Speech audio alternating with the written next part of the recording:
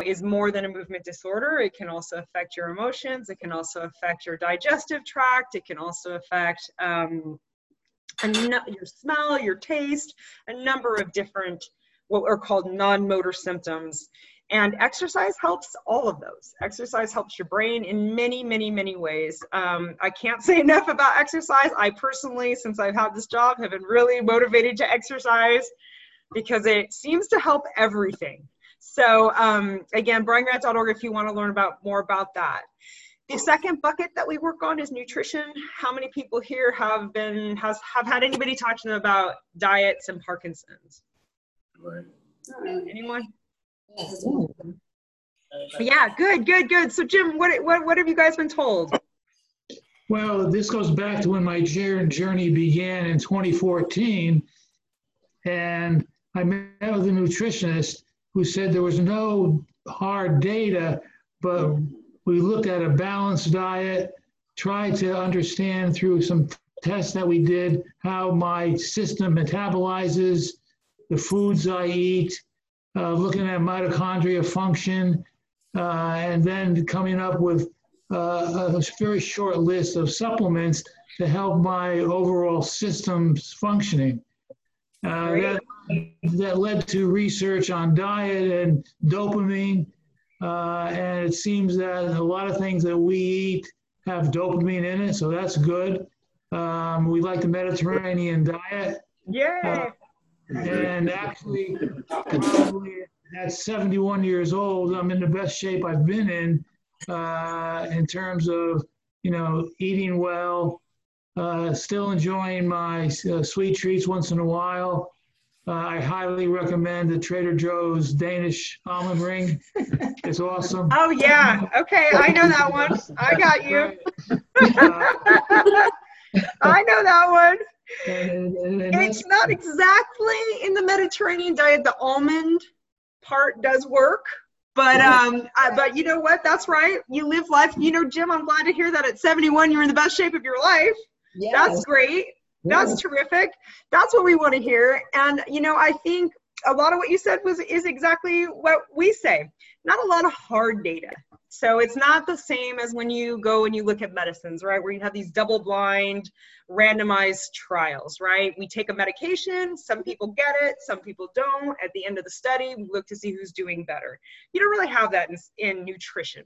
So it's hard to say hard and fast what it is that's helping and what it isn't helping. But what we do know is there is pretty good evidence around the Mediterranean diet for a lot of diseases, quite frankly, and Parkinson's is one of them. And so when you think about a Mediterranean diet, the staples are a lot of fruit, a lot of vegetables, whole grains, lean meats, nuts and seeds, fresh herbs, and vegetable oils like olive oil.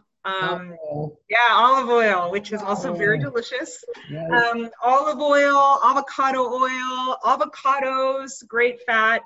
And so when you look at that diet, that is actually a great diet. It's a diet we promote, and I'm glad to hear you're eating that. We don't talk a lot about supplements at the Brian Grant Foundation because it's hard to know. There's not great evidence around a lot of the supplements, though vitamin D and vitamin C seem to be a good thing to consider. Again, talking to your doctor about those things. But really, we try to promote eating what Jim just said, a nice, healthy, balanced diet based on the Mediterranean diet, with a lot of water, right? Because water is really important. Oh, I forgot the Mediterranean diet. The other one, the big one, is legumes. So your beans, right? Which are great, filled with fiber, help with constipation. Fiber and water are your friends when it comes to keeping things moving through your digestive tract. And so we promote a lot of those types of foods. It's funny it's called the Mediterranean diet because I do understand why it is based on what people in the Mediterranean eat, but actually it is something that can be the basis of any diet, really, when you think about it. Fruits, vegetables, beans, whole grains, nuts, seeds, herbs, that they could be applied to just about any type of diet. So please don't let the word Mediterranean scare you off if you aren't eating this way, because you can easily look at your own diet and add those foods to your diet. Well, not easily. I won't say easily because it's never easy to make a lifestyle change. So I won't say it's easy, but with a little effort, you can make it happen. And some good, and so again, it's both your overall health. A Mediterranean diet, the staples of Mediterranean diet are great for everyone, but it's also looking specifically at some of the things we know about Parkinson's too. So one of the things I mentioned, constipation. That's a very common symptom in Parkinson. And so lots of beans, lots of whole grains, that fiber that will really help, combined with a lot of water. So make sure you're eating water. Drinking teas are great too. Things that are not dehydrating but hydrating are really good for that. You also have, smell and taste. Those things are really important when you think about eating. So yeah, those where your herbs come in, your nuts and seeds, herbs. They help with making food flavorful and helping to get the digestive system going by making things taste good and allowing you to smell the food before you eat it. So if you're having problems with taste and smell, that can help too. And then there's also you may have been told about the interaction that some levodopa can have with protein. So that's one of the things to consider when you're eating a diet, when you're eating any diet, quite frankly, is you do want to try to not eat proteins around the time that you're taking your levodopa. In some people, protein will interfere with the absorption of levodopa. It'll interfere with the absorption of your medications. So making sure that you're not eating a protein-rich meal around the times you take medications is really important. And so there are other things that we talk about on our website too. You can go to briangrant.org and again, take a look at that. We do kind of talk about, like I said, the Mediterranean diet, but why are those things beneficial for people living with Parkinson's? And then the last one we talk about a supportive community. And the reason why we talk about a supportive community is because really your brain needs social interaction. It needs social interactions for a lot of reasons. It's helpful for your mood, but it also is helpful keeping your neurons firing, keeping your brain going. So, there's a lot involved in having a conversation with other people, in getting to places, talking to people, navigating different situations. There's a lot going on in your brain, and those are all things that we want to keep going. So we try very hard to bring people together around activities. So in Portland, again, all bets are off in 2020. We're doing a whole lot of things virtually and not very many things in person. Well, nothing in person, quite frankly. But we do host cooking classes. So we've brought people together to learn from local chefs or local nutritionists. We cook meals together and we eat. That's probably my favorite one because I do like food. And we also do some other events where we bring people together and we, either it's around exercise or cooking or just actually just going out to have fun and be social. There's nothing wrong with that. Just like there's nothing wrong with that almond ring every once in a while, that almond Davis ring, right? You have to go out and enjoy your life. That's a really important part of what we try to say to people. The reason why we're trying to help people manage their symptoms through exercise and nutrition is so that they can continue to enjoy their lives. So our ultimate goal is that people love their life, they have a great time, they're enjoying their lives, because you can live with Parkinson's for a very, very long time. And if we can manage the symptoms, you can enjoy all of that time. So again, if you guys have any questions, I don't know if people been to the website, briangrant.org? No. Okay. Yeah, we post, Paul, we post some information from the Brian Grant Foundation from time to time, right? Yes. Yeah. Yes, we do. But I'll put a link in the resources. Yeah. Okay, well, no worries. I know one thing I will say is, having worked at the Fox Foundation and now the Brian Grant Foundation, I will say I do understand there's a lot of organizations out there. Yeah. Right? There's a lot of stuff out there. So trying to direct yourself to where you want to go can be difficult. We do specialize and focus pretty much on exercise and nutrition. So if that's something you're looking for, that's something you want to look at, that's a good reason to go to briangrant.org. And get that type of information. But I do also understand that you guys are, I spend a lot of time sometimes just telling people what the different organizations do and how we're different. So if you haven't been to the Brian Grant Foundation site, that's okay. But if you want to know more about exercise and nutrition, it's a resource for you. Yeah, it's wonderful. It's a wonderful resource. It really is. Thank you. So what is the future of the Brian Grant Foundation? Like what are some of the projects that you have in mind, or what direction do you find that you want the organizations going in? Well, so for one thing, I will say we did get interrupted due to the coronavirus, but we are working on a second online training. So we were hoping to get that up this year. We're not sure how it's going to go, but essentially the second piece of exercise that we want to work on is, so now we have up there, what are safety considerations for exercising with Parkinson's, and what are some of the most effective movements for the different types of symptoms. Now what we wanted to do was go into how do you modify activities based on people's different functional levels. So we know that a lot of people who have Parkinson's can handle very high intensity exercise. Brian's one of them. I meet people all the time with Parkinson's who can handle high intensity exercise. You guys met Jimmy Choi. Yeah. I mean, what, 24 marathons, something like that? I mean, that's a man that can handle very high intensity exercise. So if you know that somebody can handle very high intensity exercise, what are some good things for them to be doing? And in terms of what we know is very helpful for them for Parkinson's. And then you have everybody all the way to people who are maybe wheelchair bound, or need a walker, or need some other sort of assistive device in order to be able to continue to exercise. So the next sort of trainings that we're working on for professionals, and it applies to people with Parkinson's as well, you're always welcome to take our trainings.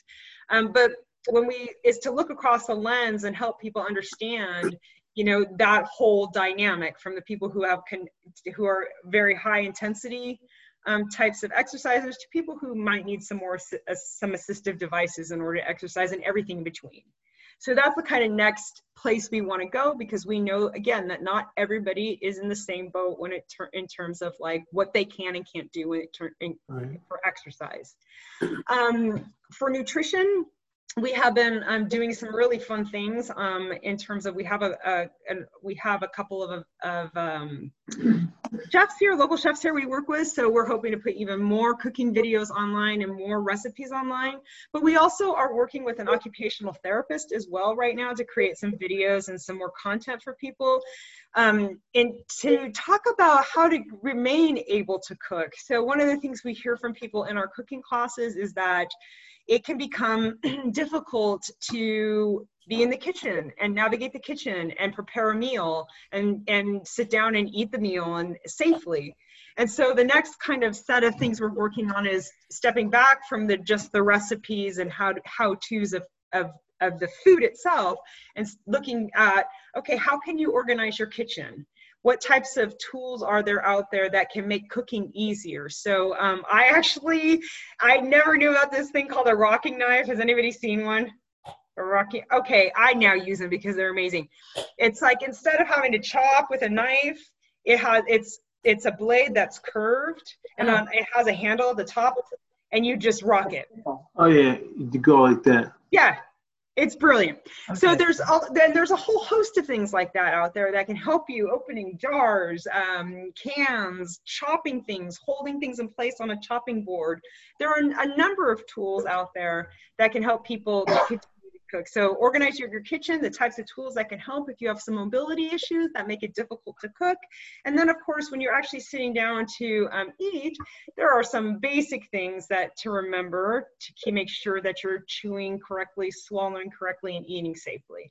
And I don't take that last one lightly, because chewing and swallowing problems are an issue for people with Parkinson's. They are a very important issue to address. If you are having those issues, you should, speech pathologist is somebody you should speak to, but our occupational therapist can also talk through some basic things that a lot of us forget. I'm not going to lie. I often eat dinner sitting on my sofa watching TV, totally distracted. That's a terrible way to eat. And so just some common things that we might want to remember to do as you sit down to eat. So we're like, again, trying to look at the whole spectrum of nutrition, from how do you get your food, to how do you prepare your food, to eating the food, to what's in the food, so that people can continue to have a well-balanced diet at home. When you cook at home, people who cook at home tend to eat healthier diets. So that's one reason to continue to cook at home, is you know what's in your food, you can prepare your food, and it tends to be healthier.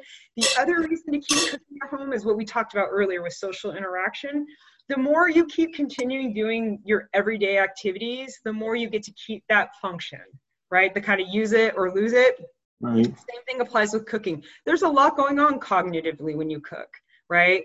You have to know what the ingredients are, prepare the ingredients. You might have two things going at the same time that you have to watch and time. There's a lot of cognitive stuff happening when you cook. So it's really a great activity to help with cognitive function, because we now also know that people with Parkinson's can have some cognitive decline, and that cognitive decline actually leads to some mobility issues, right? Because when you're moving through the world, your brain's making a ton of really fast decisions. So we want to try to keep the brain going at that rate so that it doesn't lead to a decline in mobility. So again, that's the kind of nutrition, looking at the bigger spectrum there. And then, poor COVID really kind of made 2020, we were, I'm not going to lie, I don't know how many people here started 2020 off with, this is our year. In January, we were like so excited because we were about to take our programs out across the country. That is no longer happening this year, but it is in our future to try to bring more of our programming to other places, not just online, but outside of Oregon in person as well. So again, that's not going to happen this year, but I hope you will look for that. We've been taking our training to different places across the United States. And it's a great resource for people to actually be able to come in and learn. It's led by Jenny. If you've taken online training, you know Jenny Wilhelm. She leads the video tutorials. So she also leads the in-person training. She's a physical therapist with an incredible background in Parkinson's disease. And so having that in-person experience is really, really valuable for people who are trying to host exercise classes or what have you. So hopefully we are looking to the end of the year to know what we might be able to do in 2021. And please just keep in touch with us there. And of course, if anybody ever feels like coming to Portland, Oregon one day, we also host a bunch of events here as well. And one thing, Katrina, do you have an assessment tool for people with Parkinson's to evaluate their progress with exercise? Do you have that, anything like? You know what, that is part of the next training. So that online training I was talking about function. So one of the things we definitely see is that people really need to know. I mean, so just so you know, again, we had this whole conversation about stages of Parkinson's, and it's really hard to know, right? Because it's not, Parkinson's is the way it's been described to me is it's kind of like you're going along, everything's great, then you have a moment, then you plateau, you're kind of going along, then you have a moment. So it's kind of hard to like really talk about stages, but it is important to know how you're doing and if things are improving. So a couple of the assessments that we are working on, so the assessments we're going to show and teach in our training are not ours. They are commonly done. One is called the tug test, timed up and go. So essentially you put a chair, you put a chair at one end, and then you put a cone at the other. You have the person sit down, and then when you say go, they stand up, they walk to the cone, they come around the cone, they return to seated. And then you time that. Right. And then, after you've been exercising for a while, you can time it again. And after you've been exercising for a while, you can time it again. And that's one measure that's used in physical therapy clinics. It's used in scientific studies to try to determine, to see where people are in terms of evaluating their ability to get up, walk, turn around a corner, and come back to seated. So that's one of the tests that we're using. There's a couple of others that are similar to that effect.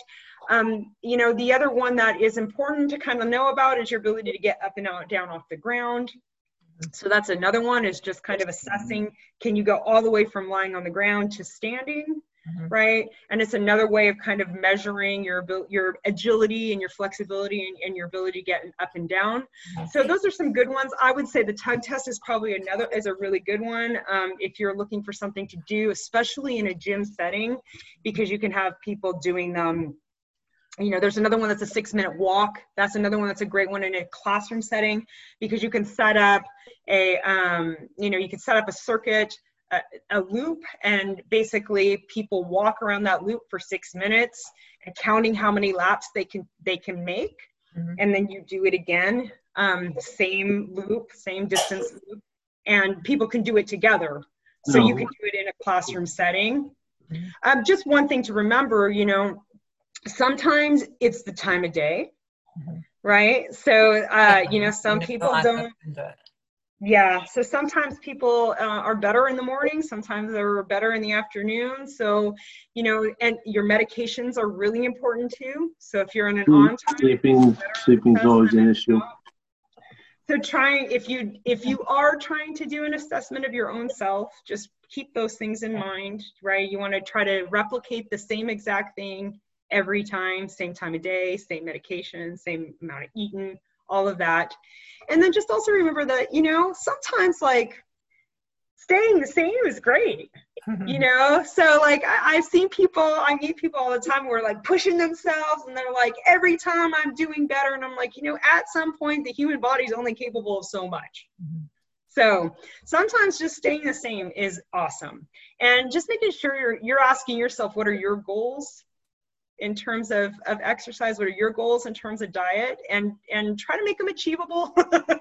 Because, you know, as our friend Jim said, you know, you have to every once in a while eat an almond Danish. Sometimes you do, and that's okay. If that's, you know, if a goal for you is to mostly eat great, 80% of the time eat great, 20% of the time enjoy a sweet snack, because you have to love your life and live your life. But so that's the only thing I would say, is sometimes these assessments, they're only valuable if you know what you're testing and why. Right. And sometimes they can make people feel badly, and they shouldn't. Right. I was thinking more of like something to motivate them to, you know, motivational tool, you know, just, you know, to notice that their mood's better and that they're more flexible, you know, or, you know, just as a motivation to keep them coming back, or to keep great. You know, I do think a lot of times like people don't step back to ask themselves what the goal is. Right. Like we just kind of walk into it and we're like, I've been told I need to exercise, or I've been told I need to eat differently. And maybe like just setting a goal for yourself from the get-go. Like, I want to be able to walk around, you know, my neighborhood for 10 minutes without needing to sit. Or I want to be able to, I'd like to be able to, like, you know, get a good night's sleep. You know, maybe just asking yourself, like, what is the one thing you would like to see out of it, and then measuring yourself against your own goal. I think that that's often something we forget to do, and it's really hard when you're getting all these messages in about what exercise is going to become, and sometimes it can become pretty prescriptive, and it is supposed to be fun, you know. Being active should be fun. I know it's not always fun, but I would say, you know, one thing for myself personally is that going into the coronavirus, I went to the gym a lot, and it sort of became this thing in my mind that exercise meant I went to a gym and I worked at a certain heart rate and I got so many minutes in and so many steps in, and I'm not going to a gym anymore. I'm walking around my block and doing some apps. I enjoy yoga and I enjoy Pilates, so I've been doing some apps, and I have found that my physical fitness is exactly the same. But the activity I'm doing is so much more enjoyable. Interesting. It's so much more enjoyable to take a walk around my neighborhood, to check out a new yoga app, to do stuff like that, rather than trying to go into a gym and time myself on the elliptical. And I'm not saying that there's not a good place and an important place for that, and some people really do like that. But and there goes my screen. sorry about that. But I have found, just some of what has been interesting to me about this time has been that it has forced me to rethink some of the habits I have, and rethink some of the things I've been doing and the routine I've been in, to say, well, what is it that you've actually been trying to get out of exercise? Turns out I just want to be able to, walk and be independent and go for walks and do stuff to that effect. So I have found that being outside in my home is just great. It also has made me appreciate the outdoor space a lot. I don't know about you guys, but we are very lucky here in Oregon that we have the ability to stay outside and be socially distant without a problem. Yeah. Is that the same for you guys? Yes. Yeah. You don't want to be in the streets in Portland now, though, do you? I mean, the funny thing is, it's like, I'll tell you the truth is that they keep showing you in the media the same 2 or 3 blocks of downtown Portland. It's actually not like that at all. I wish I could show you guys the photos from It's a small area. Yeah, it's a really small area. Most of it is very, very calm. And I take a morning walk every day. Because that is one thing I would say, the parks, I don't know about you guys, but the parks have become this place where everybody needs the parks right now. Right. And so by about midday, they get crowded. Yeah. So we reworked my sleep routine. So I'm going bed a little earlier so I can get up a little earlier before everybody's out in the parks. But to me, being outside has been the saving grace of this whole moment. So if you guys are able to get outside, that's awesome, because I do know that there's some cities where trying to stay 6 feet away from people is not actually possible. Right. So I do feel grateful for our outdoor space that we have here and the ability to do that. Right. I also agree with you, Lynn, that we've been able to connect with people from all over the world now. Right. Because, we were the same way when we started doing our cooking stuff. We were always like, we have to find a chef in Portland. And now we're like, we can find a chef anywhere. We could do it. We can find. You can find a French chef. Yes, I'm like, we don't. Yeah. So so it does open up this world. Now I do understand that this isn't the same as being in person for sure, and so I would never say that this could take the place of it. But I agree with you, Lynn. It would be nice after all this is over to have a hybrid. Yeah, a hybrid. Right. You still do the stuff online so that anybody anywhere can participate, but you still remain having interesting ways for people to be together in person. Right. So yeah. Right. Question about intensity of the exercise program. If we're doing 10 things, and I'll just 10 things, should they all be intense? 50%, 25%? How do you determine so that I stay motivated, that I'm doing what I'm supposed to be doing under the guise of intensity training? Hey, you can drive yourself nuts. Yeah, it'll make you nuts. It for sure will make you nuts, especially when some of the studies, I'm just going to say this here. I know we're getting recorded, but when they say 65 to 85% of your heart rate, have you guys exercised at 85% of your heart rate? I tried it and I was like, that's really, really hard. That is really, really hard. My target was 127. I got it up to so far 110. Yeah, so it's, it can be really hard to try to maintain that intensity. But I think when you think about intensity, yes, there is one piece of it that is your heart rate, right? Because that's getting the blood flow to the brain, and that's helping, with getting blood flow there, getting nutrients there, and regenerating the cells, right? So, in our sort of workouts that we talk to people about, we say about 10 to 15 minutes of high intensity, getting your heart rate up, right? But you still keep your heart rate up when you do other intense exercises. And intensity can also doesn't always have to be your heart rate. It can be how many lunges you do, how tired you get, right? It can be how many reps you do of something. It can be how long you hold it for, right? So there's the aerobic piece, which is getting your heart rate up and measuring that because you're moving. And then there's the part that's maybe saying, I'm going to do something I'm going to do some lunges, and I'm going to do this many reps and this many sets, and pushing that intensity. You want to work hard enough to be able to speak, but not like You should be able to hold a conversation, but just barely. You should be winded like that. So kind of what we talk to people about is, again, starting off warming yourself up, getting that heart rate up with some 10 minutes of pretty high intensity aerobics so that the heart rate now up. And then depending on the exercises you want to put together for different symptoms, looking at, how many you want to do and how many reps you want to do, and trying to keep the heart rate up as you're going, right? But also making sure you're comfortable, because if you are finding that you get to a point where you're having a hard time holding a conversation, you're probably exercising too hard. But if you're also able to just sit there and talk just like this without a problem, you're probably not exercising hard enough, right? So maybe increase that intensity. Right.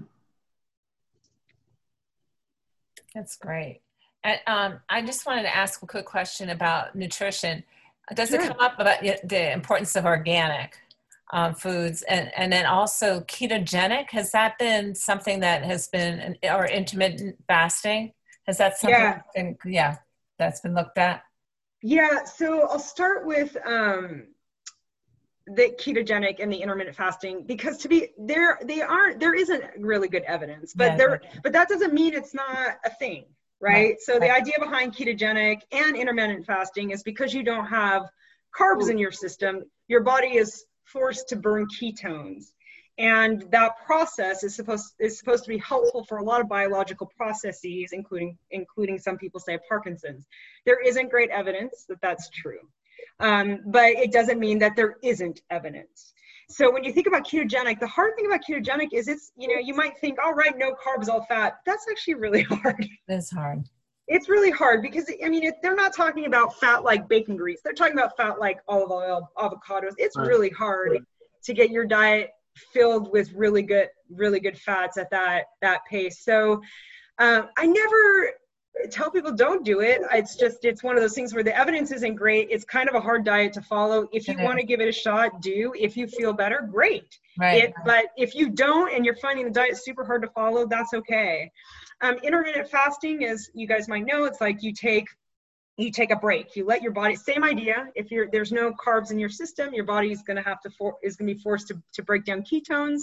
And so in that case, instead of not eating carbs, it's eat in a window period of time, somewhere between, it's different. I've heard all kinds of different things, but eating within an 8 to 12 hour window of time, and fasting for a 12 to 16 hour period of time. Right. So during your sleep and the couple of hours around it.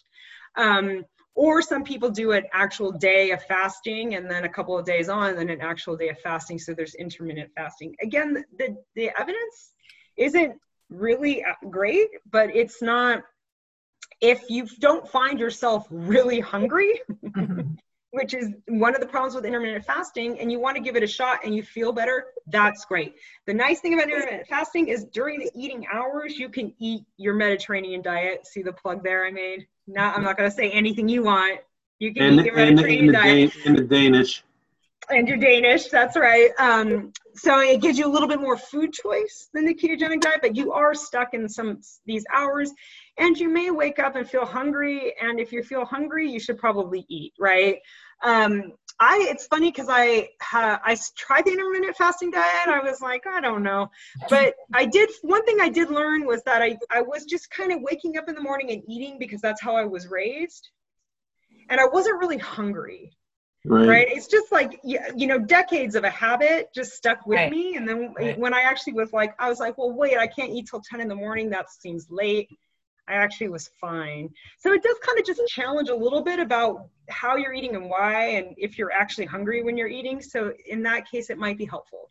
But like I said, the evidence isn't great. So you're trying those things to see if they make you feel better, knowing that there really isn't any evidence about if it's going to affect your disease progression. And then Lynn, remind me of the first thing you asked me as well. Organic. Organic. Okay, organic. So there is really good evidence that pesticide exposure leads to Parkinson's. There are a number of pesticides that are on a list that have very close associations to Parkinson's disease. There is less evidence that once you have Parkinson's, that pesticides exposure makes that worse or makes that better.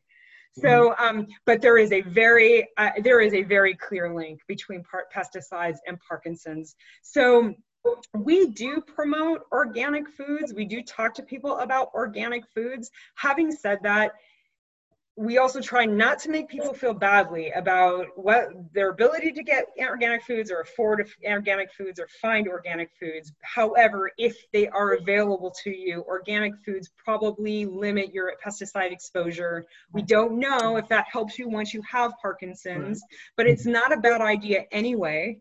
And if you have, if you have children or other people around you, it's also helpful to have them limit their exposure to pesticides.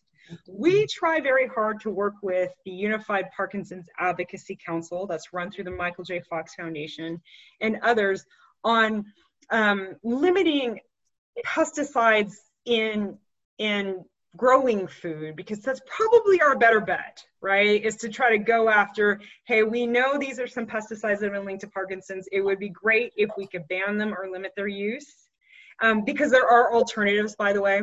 There are alternatives, but we're hopeful that maybe that's one way we'll be able to get at the pesticide issue versus trying to get everybody to eat organic foods.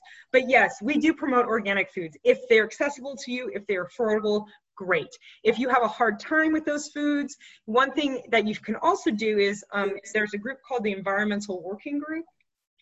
I think their website is ewg.org, Environmental Working Group, and they publish a list of what they call their dirty dozen. And so basically they'll take you through the foods, the produce that have the highest pesticides loads and have the least pesticide loads. So that kind of gives you, if you're not going to purchase organic, it kind of gives you a sense of where you should sway in terms of what you purchase.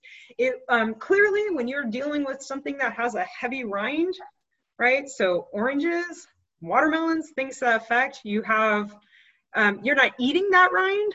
So they have it's a little bit easier to avoid the pesticide exposure than say a berry, right? Where it's small and it doesn't have a hard rind. So a pesticide there would be a lot harder to get out of the fruit. And berries are really good for Parkinson's. Very good for everyone, but really good for Parkinson's. But so you might just want to take a look at the Environmental Working Group as well to kind of see which produce is better and which is worse. And I was very impressed the fact that you had a virtual book group for ending Parkinson's disease. Yeah. That's wonderful. Yeah, have you guys read it? We actually had Dr. Dorsey come speak to one of our meetings. That was a big hit too. So. I think he's wonderful. He's wonderful. And it's like, I was so happy to see the book published because I think there has been confusion about pesticides, even though the evidence is pretty clear, and I do think that there's an opportunity there, not just to help people with Parkinson's, but all kinds of cancers and other diseases that have been linked to Parkinson's or have been linked to these pesticides. And I think if we as a community of people who have diseases that are influenced by these pesticides can start standing up to say no more, right, it would be a huge benefit to the generations that come after us. Yeah. Go ahead. I'm really concerned about drinking water because the pesticides of people that drink well water. And so that's like one of my initiatives that I want to look into with our Shakers Anonymous group and get speakers from the EPA concerning drinking water, because that's also an issue. Yeah. I mean, definitely. Even here in Portland, we have some of the cleanest water in the country, but I still filter it. It's not. It's an issue. I am of the belief that I would prefer that that we use less chemicals in a lot of the things we do. And I am I'm a public health person. My background is in public health. I have my master's in public health from Berkeley. And we are much more of a if it's not proved safe, don't use it. Right. We are less of if it's not proved harmful, you can use it.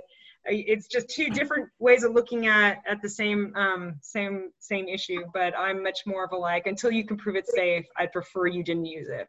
Well, the next day after Dr. Dorsey spoke, I was really concerned about pesticides. I've been thinking about it.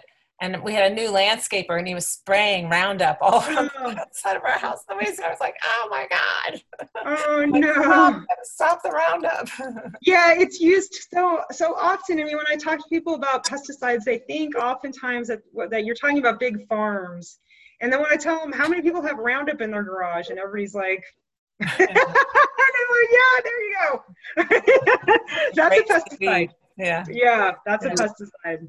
One of the things about pesticides, for years, when we have fruits or vegetables like zucchini or cherries or peaches or whatever, I always wash them first with soap and water, rinse them, and then I keep a spray bottle with half vinegar, half water on the sink. And I spray them with that and mix them up and then rinse them really well afterwards. And we've been doing that for years. The vinegar is supposed to help with the pesticide removal. So like, I mean, broccoli, I'm not going to wash that with soap and water, but I still use the vinegar and rinse it well. You made a really good point. A lot of people rinse their fruits and vegetables, but pesticides are actually, most pesticides aren't dissolved in water. They need something like soap to dissolve. And so a lot of times, if you're just rinsing your fruits and vegetables under water, you're not removing the pesticide residues. And so that's a really great point. Yeah, it's good. I'm curious about how you interact with the neurology community. I would think that somebody gets a diagnosis of Parkinson's, they should, know about you before they leave the office and get, support and the right kind of things. But do you actively work on that relationship, and do you get those referrals? We have done a better job of it in the last couple of years of trying to reach, people in Oregon, the neurologists in Oregon, Washington, and Northern California, yes, they know who we are, but we're trying to do a better job of reaching out to neurologists across the country. I sympathize with people with Parkinson's and their care providers, because I do understand there's a lot of organizations. And so I do know that when some of the times we talk to neurologists, they're like, who are you now? And I get it. And so, a lot of times what is helpful for us is when people who know about us or learn about us or meet us, go to their neurologist, say, hey, by the way, do you know the Brian Grant Foundation? I found their stuff useful. I think other people would too. Because that helps them now not have this cold call from us. That is another Parkinson's organization, and they're trying to figure that out, right? And so if we would be grateful for any help with outreach. The exercise professionals know us really well now. So the exercise pros and the PTs and the OTs and those guys all know us really well, but we would appreciate any help with outreach around with neurologists and movement disorder specialists. Definitely. It isn't working now because any other battery charger. And still coming. I'm trying to think. You're a wealth of information. Thank you. Hey, Katrina, those chefs that you work with, do they have any knowledge of Parkinson's, or are they just talking about a well-balanced diet in general? Yeah, the chefs that we've worked with have largely been not Parkinson's experts at all. And in fact, they actually, when we sit down and we talk to them about Parkinson's and how nutrition affects the disease, they get into their chefy world and they get really excited about it, right? Because, I think everybody, it's the same with exercise professionals. I think everybody gets to a point in their career where they're like, I've been doing this for a while. And when they get this new, something new. Yeah, it's like they get really excited. And, so when I first started, we meet up with chefs, and I was always be a little nervous. Like, I don't want to make them feel badly about the food they cook, but I hope that they can work with us. And I've never had a chef not get excited to try to figure out how to create something that's really delicious within the parameters of what we talk to them about. And it's not just about the foods themselves. We're also like, look, if you give us a recipe that's too hard to create, some people aren't going to do it. Yeah, we also have to remember that like fine dicing, chopping, things like that can be really hard for someone with Parkinson's. So we found that they get really excited about it. But no, and I feel like that's actually been kind of fun educating the other people weren't aware of it. Yeah, so that they can be like, yeah, I'm going to think about that from this point forward, right? Because I mean, a lot of the chefs that we work with, they own restaurants, of course, and they think of it's never really occurred to them, right, that when people are coming into their restaurants, they might They have have different issues, yeah. they might have some mobility issues that make it hard to eat that meal or make it hard to do some of and so it's kind of it's nice to be able to educate people. It's nice to be able to educate people about the disease that are outside of the Parkinson, what you would say traditional Parkinson's community. Thank you. I was going to ask you something. So, sorry, Marcia, go first. Rob had a question. He was just curious, Katrina, how you got from public health to Parkinson's. I wish I could write a book on how did I get to where. I mean, I think the funnier one is that I'm now this NBA champion. People are always like, so what do you know about basketball? I'm like, not much.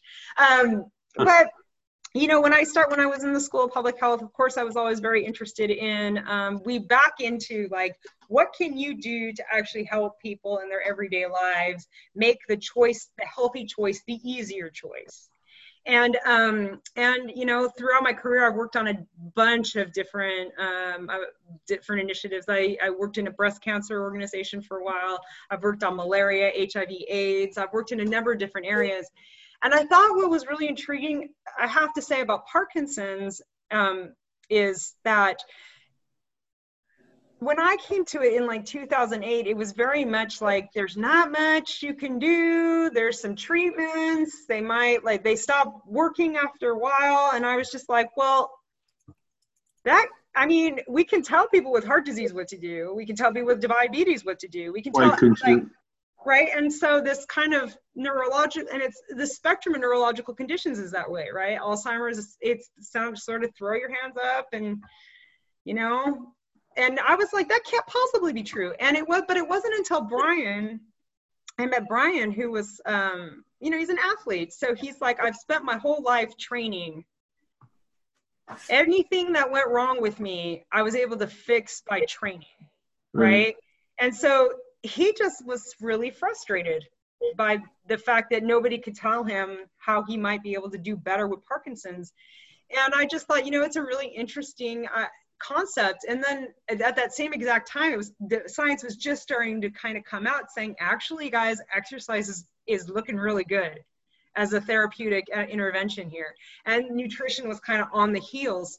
So I just thought it was from a public health standpoint, to be able to help people manage their symptoms so that they can remain with a high quality of life, doing the things that they love. That just felt like a really good place to use my knowledge. Well, the foundation's very lucky to have you. Thank you very much, Lynn. Thank you very much. Yeah. One last question. The Parkinson's with the chef. A lot of us have lost our taste. Ability. Yep. So there's special herbs and spices that enhance the taste that typical people with Parkinson's can taste foods like spice. I tend to gravitate towards more spicy foods because I can taste that. Do you find that the case with the chefs look into that also? Yeah, I mean, we talk about that a lot, about spices, because first of all, spices have a lot of nutrients. Right. They have a lot of nutrients. You guys have probably heard about turmeric, which has maybe one of the most powerful antioxidants, right? So, and it's the same for all of them. It doesn't matter what it is, garlic, cilantro, rosemary, thyme, all of those spices, they're packed with nutrients. So they're really, really great to add to your diet for the nutritional value, but they do help make your food taste better. And if you are having a problem with taste, it does help a lot when you add a lot of spice to the food. And I think, whatever it is you love, try adding more of it, right? And see if that helps with taste. I would also say smell too. So, smell is really important for your taste, being able to smell things. And that's another great way of trying to engage with your cooking, right? As you are cooking those herbs, smelling them as you go along can help kind of kickstart that sensation that gets you to really enjoying your food and tasting your food. So do not be shy about spices. And I don't include salt there. The salt is okay because it is good, but the average American gets a lot of it. But yeah, you know, a lot of spices. Cinnamon's great. I mean, they're all really, really, really great for you in terms of nutritional value, but they also help make your food taste better. Thank you. Thank you. Thank you. Thank you. Thank you. Yeah, Yeah, okay. that's awesome. Yeah, wow. Thank you, Katrina. Thank you so much. Yeah, thank you guys for having me. Thank Enjoy you. your beautiful evenings, and I hope Thank we can connect again. Yes, definitely. Thank Thank you you. so much. Thank you. Thank Take you so care. much. Thank you. Bye-bye. Bye. Bye. Thank you. Thank you. So, you guys, next week we have, who do we have? Oh God, I spaced out. Alicia Spiro. So Alicia is wonderful. She's out of the outpatient Norwalk Hospital rehab, and she's a physical therapist. So I'm going to try, I forget the topic that she was going to do. So it's going to be different than LSVT. She's going to talk about different aspects, but I think it would be interesting. There's a lot of wealth of information that a physical therapist like Alicia can share with us. So it should be very interesting. Great. Yeah. Hey, Lynn, thank you for putting this all together every week. It's amazing. Oh, yeah. So I much. love this. This is great. Thank you. Yeah. Wonderful. Thank you so much Yeah. for organizing these. One of the things that was great about Alicia also was that Bobby had done LSVT big with her several years ago, Right. and he didn't, and I felt he needed a brush up and he didn't want to go for the whole period. And she worked out a thing where we went in once a week with his trainer, and she taught the trainer things, and the trainer incorporated it into Bobby's workout. It was just, I mean, she's very flexible as well as knowledgeable and kind and just fabulous. I mean, how amazing would it be to have somebody like Alicia with a Parkinson's Body and Mind program, like tweak the instructors, you know, like maybe try it like this, or just kind of like, you know, it'd be so amazing. So it'd be great. Do you know if she is a neurologic clinical specialist? That's someone, a licensed PT who has over 2,000 hours of neurologic clinical practice. She teaches at Sacred Heart University. Yeah. I'm not sure about her.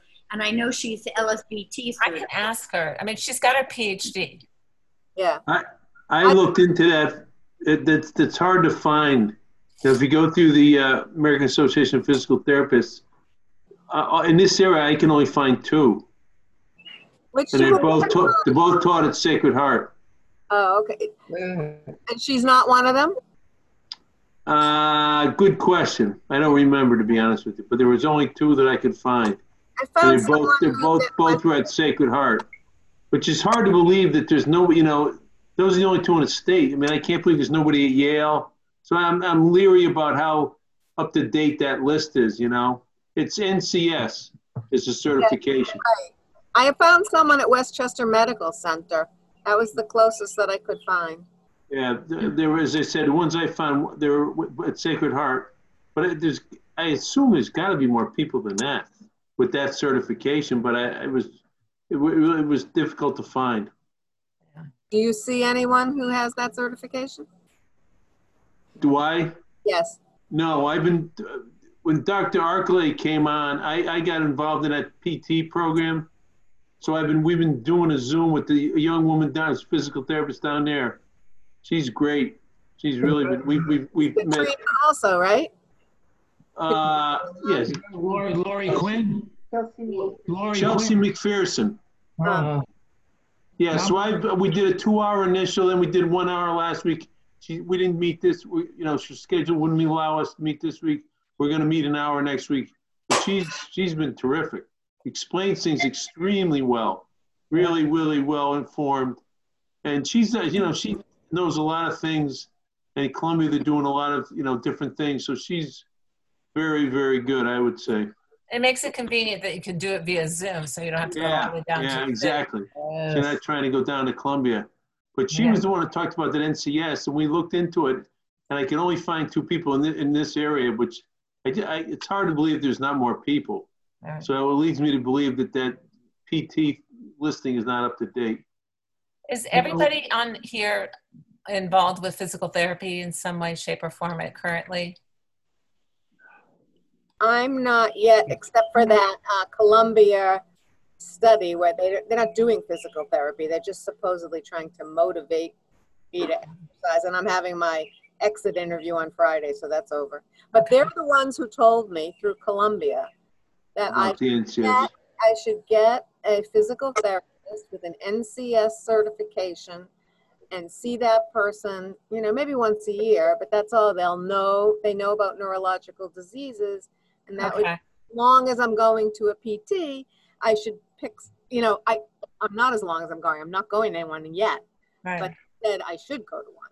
I see Josh Lander in Westport. You know Josh. He's a chiropractor, but he teaches at Sacred Heart also, and he's a very sharp guy. He's got a lot of experience with Parkinson's people. He was a former collegiate boxer. He started the boxing program in this area. He's a smart guy, and he knows a lot about Parkinson's. What's his last name? Lander. He came to speak to our group. Yes, he did. Joshua Lander. You know what? I'm going to research this NCS physical therapy. I'm going to see what I can come up with, because we should have more than that in this area. Yeah, that's what I thought, but I couldn't find anybody. Let me see what I can do. Yeah. I also had a very interesting experience since we last met. I was supposed to have an appointment with Alice Rusk, and they said you can either come into the office or you can do a telemedicine video chat. So I chose video. I'm at the Cape. And the night before, I was filling out all the papers, and it said they won't do video if you're out of state. Oh, yeah, there's some kind of regulation with that. But it's so funny. I do it with Roy Alcalay from New York, but New York, Connecticut. I said to her, "This makes no sense. I'm a Connecticut. I can understand if they don't want someone from Tennessee getting a neurologist in Greenwich, but you know, if I didn't tell her I was in Massachusetts, no one would have ever known." Yeah.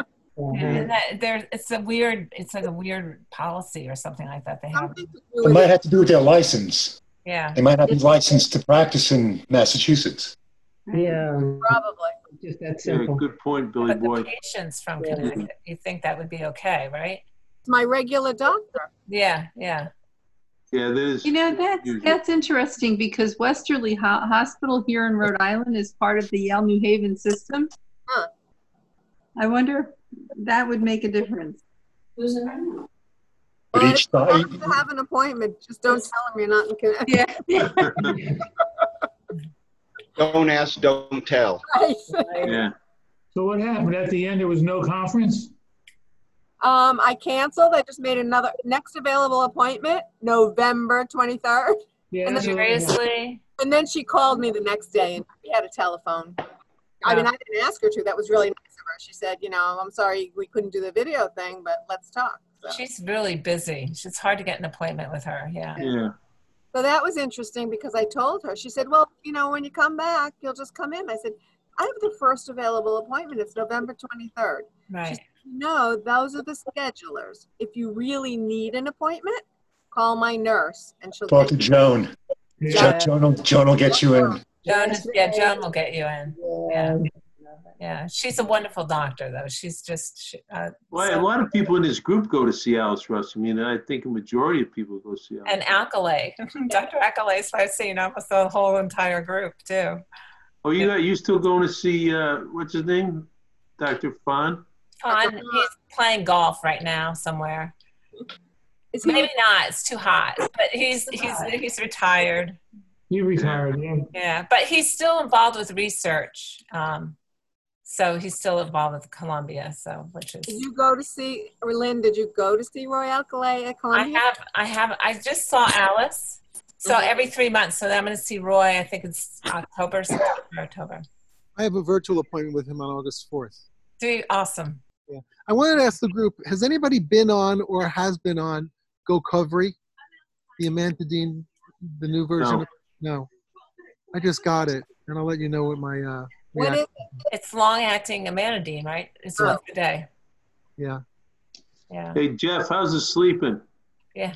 I went to sleep last night about 12:30. I got up at 5, so that was okay. Oh my God. You're living large there, my friend. No, I think I slept about totally 20 minutes last night. I mean, of anybody on the screen, you look like the most relaxed, I must say. You say smoked a joint. Yeah, I think you had medical marijuana. Sorry, I mean, I could tell by your pupils. Dr. Jerry Garcia. Dr. Lynn. You've been dipping in the little, what is that place right down the street from your office there? You've been hitting that. No, Yeah. just nice So the dispensary, when Jeff and I were looking into medical marijuana, is no joke. It's like right around the corner from his office. It's like right there. You know. Does anybody have a favorite Fitbit? Or a wearable for gauging your exercise and your activity. My Apple Watch. I'm using the Apple Watch. Okay. I mean, it tells me to stand up when I'm sitting too long. I mean, it's amazing. Is that right? Yeah. I had a Fitbit, but you get a lot more information from the Apple Watch. I think. Yeah, the Apple Watch is the best. Original little Fitbit, so new ones are probably. Yeah. I like the fact. I feel like you remember Get Smart. All of a sudden, I realized I